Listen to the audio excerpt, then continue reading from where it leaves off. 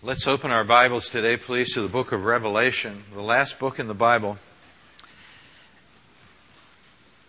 You know, I've said to you before that it's been a long time since we've really looked into the book of Revelation. I'm having a great time. The only problem with it is there's so much there that our life is not just long enough to really deal with it all. So we're just hitting a few high spots.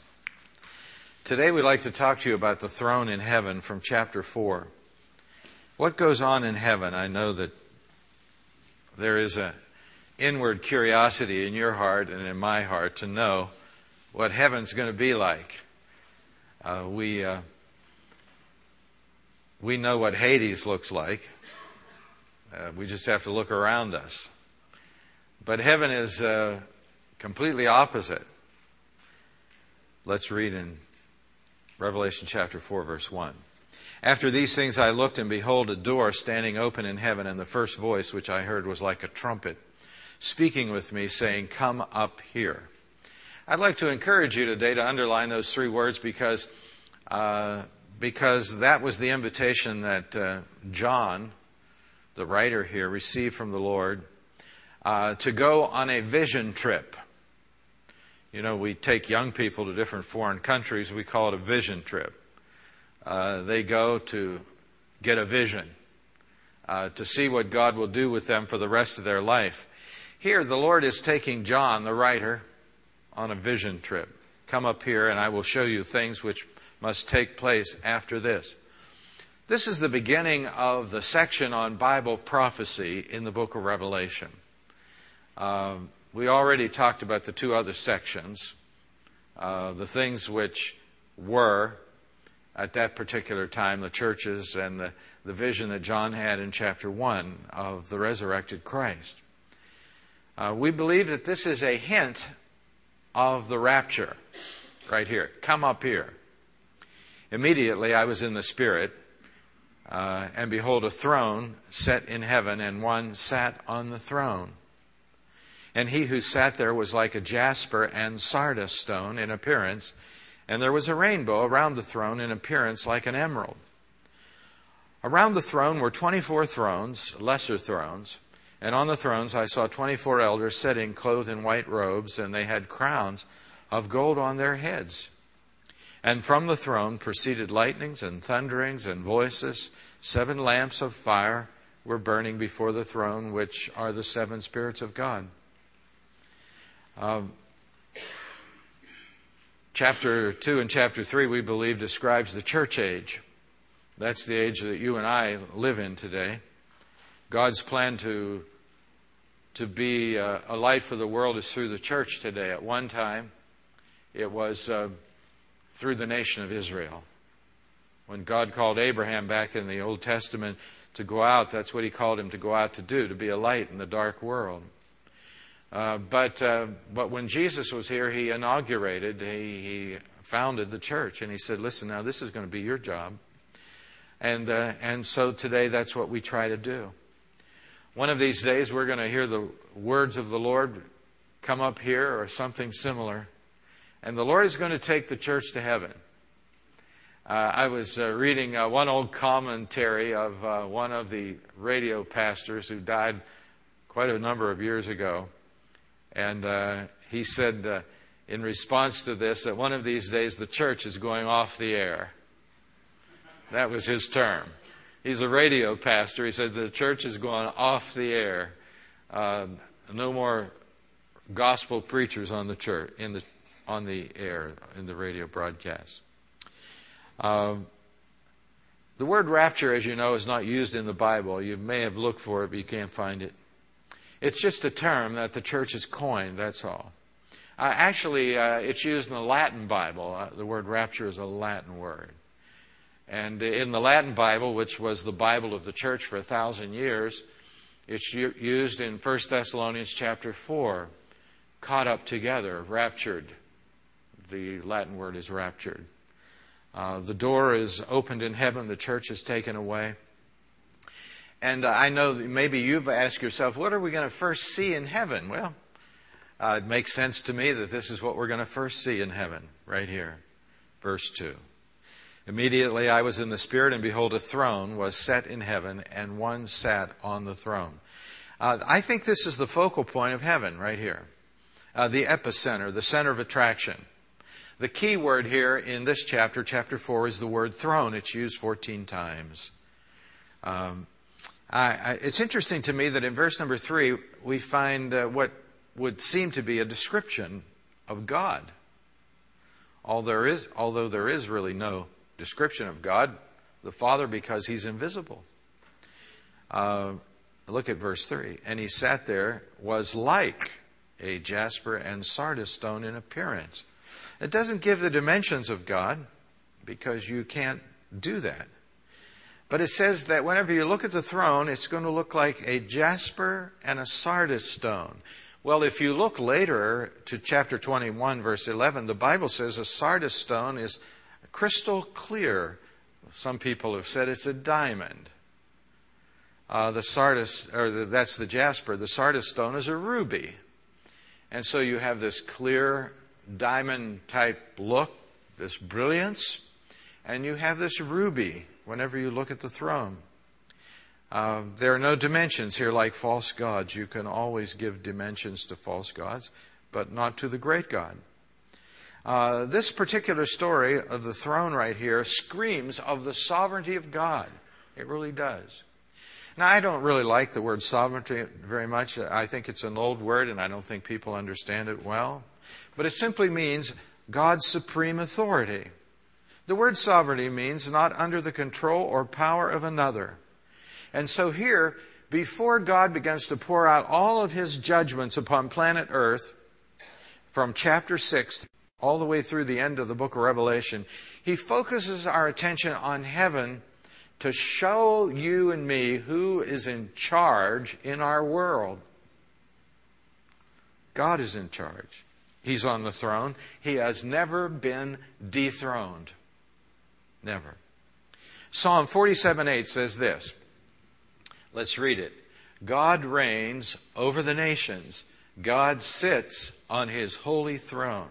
And so in the midst of all of the mess that we call our world today, God is reigning over the nations. He sits on His throne. Nothing is a surprise to Him. Now, what is the activity of heaven? What's going on there? And this is just one of the chapters in the Bible that give us just a little insight into that. Verse 4. Around the throne were 24 thrones, and on those thrones I saw 24 elders sitting, clothed in white robes, and they had crowns of gold on their heads. Now, this is interesting right here. Way back in the Old Testament, in Daniel chapter 7, verse 9, Daniel said, I watched till the thrones were put in place. He saw those thrones. There were 24 elders here. Could it be that those 24 elders were representative of all believers of all time? The 12 tribes of Israel, the Old Testament believers, and the 12 apostles of the church. Remember, Jesus said to the apostles this, listen, in Matthew 19:28, assuredly I say to you that in the regeneration, when the Son of Man sits on the throne of His glory, you will have followed me. You who have followed me will also sit on 12 thrones, judging the 12 tribes of Israel.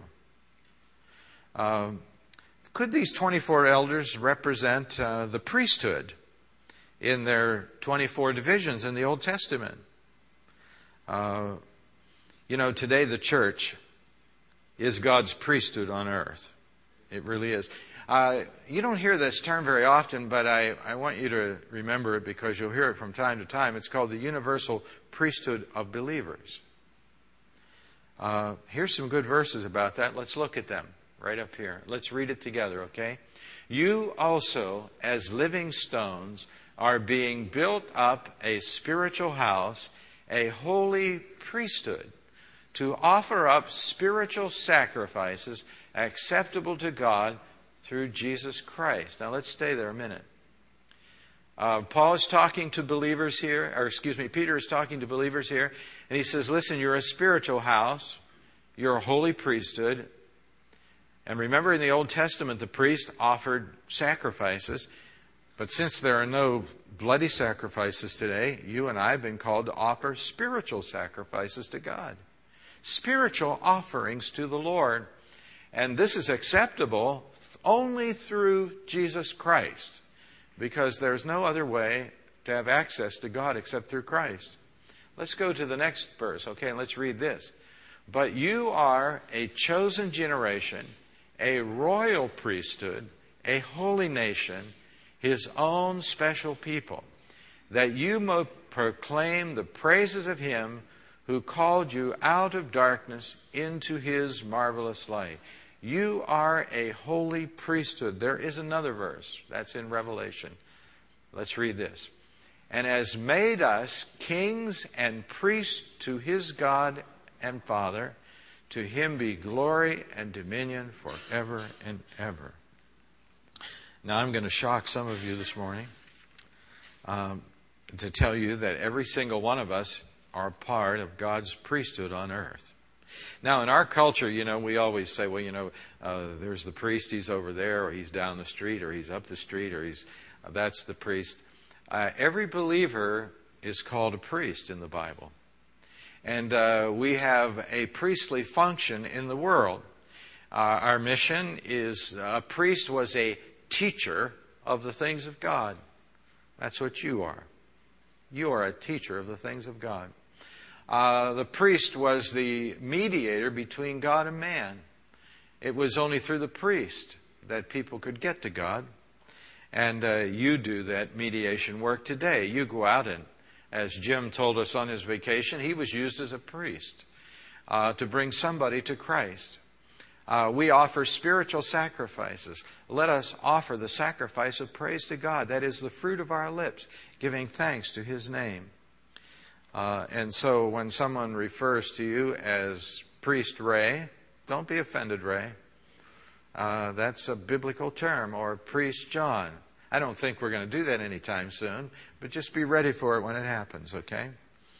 And so these 24 elders represent believers in the Old Testament, in the New Testament. And it's interesting here that what their attire was, what they had on. They had garments of grace, clothed in white robes. I know you like to wear different colors, but in heaven I think mostly we're going to wear white. And if God wants it that way, it's okay. Amen? Okay. Let's hold your place right here and look over to chapter 6, verse 11. Okay, if you'll turn there. Chapter 6, verse 11, then a white robe was given to each of them, and it was said to them that they should rest a little while longer until both the number of their fellow servants and their brethren who would be killed as they were was completed. They were given white robes. Look at chapter 7, verse 9. Okay, turn over there. Now, you'll love this verse. After these things I looked, and behold, a great multitude, which no man could number, of all nations, tribes, people, and tongues, standing before the throne and before the Lamb, clothed with what? White robes, with palm branches in their hands. Every day is Palm Sunday in heaven. And you've heard people say, how many people are going to be in heaven? Well, the Bible says a great number, which no one could number. That's a crowd, isn't it? It really is. Look to verse number 14. And I said to him, Sir, you know. So he said to me, these are the ones who came out of the great tribulation, and they have washed their robes and made them white in the blood of the Lamb. Isaiah said in the Old Testament, come now, let us reason together, says the Lord. Though your sins be as scarlet, they shall be as white as snow. Though they be red like crimson, they shall be as wool. We wear these white robes in heaven to symbolize the purity that we have in Christ. That Christ has forgiven us from all of our sins, and we stand pure in the sight of God. What a wonderful thing that is. I was just reading this morning on the treadmill. Now don't try that. You're going to get knocked off and get killed. You know that? And I'll probably quit it when I fall off. But I got on that treadmill this morning and I was determined to do my thing. And I have this real nice big New Testament Bible with the letters this big. And so I was kind of wobbling and hobbling and reading. And I was reading in the book of Romans this morning on the treadmill. I was reading in Romans 8:1 that there is therefore now no condemnation to those who are in Christ Jesus. I was reading in Romans 5, therefore being justified by faith we have peace with God through our Lord Jesus Christ. Justification doesn't mean you become perfect. It means that God declares you perfect. Think of that. God looks down at you through the blood of Christ and He sees a perfect person, and I know that shocks you to death. Because when you look at yourself, it's like, ugh, right? It's like, ooh. But whenever God looks at you, He sees you perfect because every one of your sins has been forgiven through the blood of Jesus Christ. And you have been made perfect in God's sight. And so whenever you get to heaven, God's going to say, okay, here, now you put this white robe on because you have been made perfect in my sight. And the Bible says here that they were crowned with crowns. Payday is coming one of these days for the Christian. It's not necessarily today, although I remember what Jerry Falwell used to say all the time many, many years ago. He said, if there was no heaven, if there was no hell, I'd rather be a Christian than anything this world has to offer. Because when you live for Christ, it sure does alleviate a lot of the junk of life. It really does.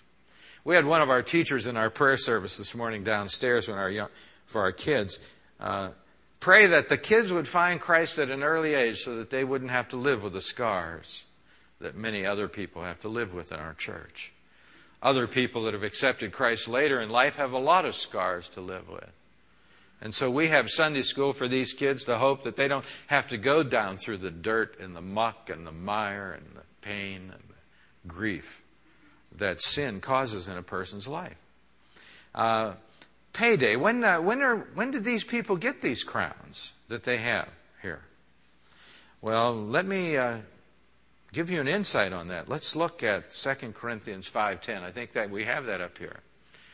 It's the reward seat of Christ. Let's read this together. For other foundation can no man lay than that which is laid, which is Jesus Christ. The Bible says there's only one foundation that really makes any sense, and that's a foundation of Jesus Christ in our life. Okay? Let's read on.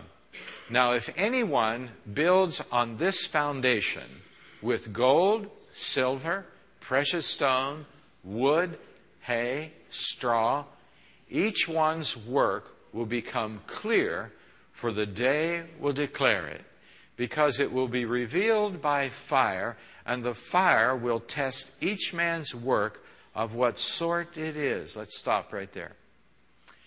The Bible says that if we accept Christ and He becomes our foundation, that we begin to build our life on the Lord.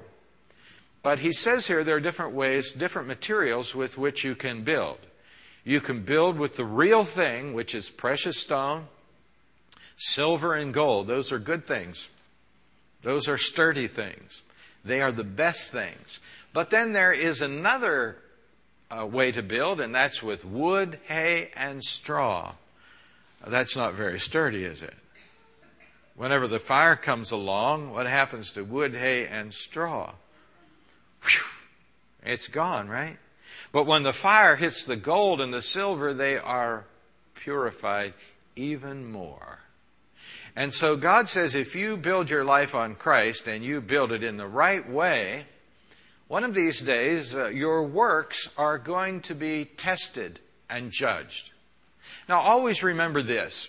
When a person accepts Jesus Christ as their Savior, they will never be judged for their sins. Never. The reason why is because Jesus took all your judgment upon the cross. And when He said it is finished, that's what He meant. He said the payment was paid in full. You'll never have to pay when you accept Christ as your Savior for your sins. That's finished. But you will be judged for what you did with your life in this world. Not your sins, but your works. I believe every single believer is saved to work for Christ. We are to become worker bees for the Lord. Whenever we accept Jesus Christ as our Savior and the Holy Spirit comes into our heart, He puts us to work. How about this verse? Ephesians 2, 8, 9, and 10. For by grace are you saved through faith, and that not of yourselves, it's the gift of God, not of what? Works, lest any man should boast. For we are His masterpiece, created in Christ Jesus for good works. We don't work in order to go to heaven. That's impossible. Because heaven is given to us as a free gift by faith in Jesus. But when we receive the free gift, God says, listen, you are my masterpiece created in Christ Jesus for good works, which God prepared beforehand that you should walk in them. And so from the moment that we are saved, God has a work for us to do in the world. He has a job for us to assume. Whenever I became first serious about the Lord, and I wanted to do everything, I still do. I'm addicted to the work of God. Oftentimes, the work of God becomes more important to me than the God of the work. And that's not a good thing. But I love to do the work of God. When somebody has something to do, I want to get involved in it. I don't want to stand there with my hands in my pocket saying, oh, I wonder if I should do it. I want to be the first one in line. Whatever it is, the work of God. That makes life really worth living. Because when you're involved in the work of God, it's forever work. It's something that will outlast you. It's of value. But he says there are different ways, different kinds of building material. But one of these days, all that's going to be judged. It will be revealed by fire. And so here we go. We stand at the judgment seat of Christ. We call it that. I like to call it the reward seat of Christ. One of these days we're going to be rewarded for the work that we do for Christ. You're going to be called up before the Lord, and the Lord is going to put all your works right out there in front of you. And He said, now we're going to light the fire. Are you ready? And I told the people last night, on Saturday night, I think in my life and ministry, I've done a lot of things that are going to go, whew. I've done a lot of things for the Lord, and you know who it was for? It wasn't for Him. It was for me. Because serving the Lord makes you feel good. Serving the Lord makes you build your ego sometimes. People pat you on the back and say, boy, I'll tell you what, that was really nice. And you say, I know it.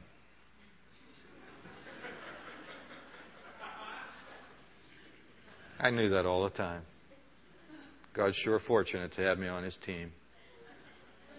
Now, you know, that's the attitude at the judgment seat of Christ that's going to go, whew.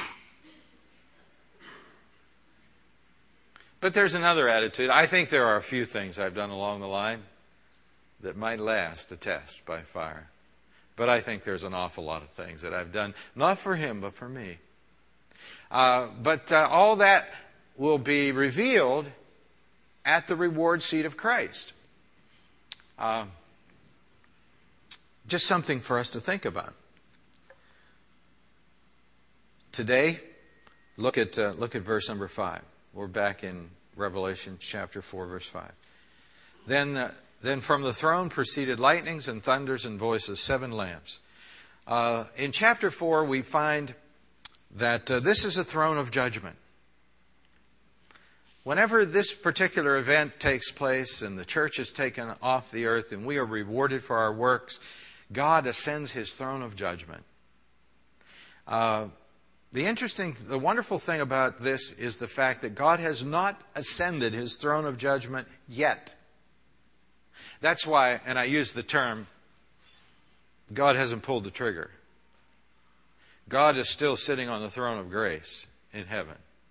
And He's still extending His hand of mercy to people because there is still time for people to come to Christ. And so we love verses like Hebrews 4:16. I don't know whether we have that. We do. Let's read this together. Let us therefore come boldly to the throne of grace, that we may obtain mercy and find grace to help in time of need. Look at that, the throne of grace. That's what God is sitting on today. God is opening His hands to the world and saying, come unto me, all you that labor and are heavy laden, and I will give you rest. Take my yoke upon you and learn from me, for I am meek and lowly, and you'll find rest to your soul. My yoke is easy and my burden is light. You know, when you follow the Lord, He lifts your burdens. When you follow the devil, you get more burdens. And life gets awful and terrible and dark. And so the Lord sits on the throne of mercy today, and He invites everybody to come. But one of these days, His throne of mercy and grace will turn to a throne of judgment. And so when God, listen to this. Well, this is so good. When God is judging the world, I want to show you this morning, and this is our final thought, what the 24 elders will be doing. Look at verse 10, chapter 4. The 24 elders fall down before Him who sits on the throne and worship Him who lives forever and ever, and cast their what? Crowns before the throne, saying, this is what you and I and every believer will do. Whenever we stand at the judgment seat of Christ and we get our crowns, rewards for work that didn't go, whew. I'd like to do that. We get our crowns. They're not for us to wear around and say, hey, look at me. Look how many crowns I have. They are to give us things that we can present to God in worship. And the Bible says they cast their crowns. Can you imagine that? Before the throne of God. The people that you and I don't even know of that have been rewarded, they've got all kind of crowns for their faithful service to the Lord. And they come before the throne of grace and they kneel down before God and they take off their crowns. And they cast them before the throne and say, you are worthy to receive glory and honor and power.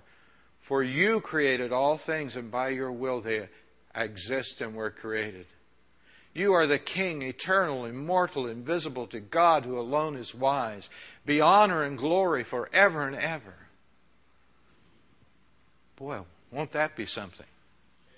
Won't that be something? Now, I don't know what it will be like for those people who stand at the judgment seat of Christ, become believers and don't grow as a Christian. Do you know people like that? Somewhere along the line they made a decision for Christ, but they never really grew very much, and they just never took off. And they've never served the Lord very well. Remember, heaven is not earned. You don't have to serve the Lord very well in order to get to heaven. But it's nice to serve God very well to receive some crowns that you can offer back to Christ. And what a joy that is. To be able to live your life for Christ and go out into the world and make your way in the world and also be rewarded. Because the Bible says without faith it's impossible to please God. For he who comes to God must believe that He is, and that He is a rewarder of those who diligently seek Him. Boy, we have some people in our church, they're going to be rewarded well. Matt Pettigrew, I've mentioned him to you before. He prays 3 or 4 hours every day. You don't even know him. There he is in the back. I just saw him. Hi, Matt. Raise your hand back there. There's the man right there. Whenever he stands at the judgment seat of Christ, the Lord's going to summon me over and says, John, will you carry his crowns for him? And by the way, when you deliver them to his house, cut his grass too, okay? So, yes, sir. We have people all over our church. You don't know their name, but God does. They're great workers for Christ. They're going to get rewarded one of these days. Let's bow our heads in prayer. I wonder today, I hope I've jogged something in you. I hope I've afflicted you a little bit this morning. To realize that one of these days that we have to stand before the Lord. We have to be judged for our works. You know, what we've done since we have received Christ as our Savior. Did we serve Christ because we wanted to, we loved Him, or did we serve Christ because somebody put the pressure on us? So it was kind of like peer pressure. People look at us wrongly if we don't do something in the church. Well, that's the wrong motivation. The right motivation is to serve Christ because He hung on the cross for you, because He died in your place. The right motivation is to serve Christ because He's given you an opportunity to participate with Him. If you're here today and you've never accepted Christ as your Savior, judgment is coming. And it will not pass you by. And the only way that you can avoid judgment is by accepting Jesus as your Savior. And accepting Him into your heart and inviting Him into your life. That's the only way that you can avoid judgment. And so I want to invite you, if you've never accepted Christ really deeply in your heart, maybe you did it one day half-heartedly, I want to encourage you today to do it with your whole heart, okay? Just open your heart for real to Christ and begin to follow Him with passion and love. If you're here today as a Christian and maybe you haven't grown very much, maybe you look around, you see other people so excited about the Lord and your excitement level is not very high. I want to encourage you to come to Christ today. Say, Lord, put a fire in my heart. Make me a firebrand for you. Give me your enthusiasm so I can serve you with all my heart. Dear Lord, we thank you so much for your love. I pray now that as we sing our invitation song that you will move in among us today, Lord. I pray that you'll give us freedom to come to the altar here and pray about our life. Maybe there's some in our church that need to come and cast themselves at your mercy, Lord, and say, save me. Come into my heart, Lord. Forgive me of my sins. Maybe there are some who need to come and pray for their backslidden life, their careless attitude, their indifferent spirit. Lord, just give us the freedom to do that in our church today. In Jesus' name we pray, amen. Let's stand together as we sing. And if you'd like to come and pray here at the altar, please come right now and kneel and speak to the Lord and respond to the message today.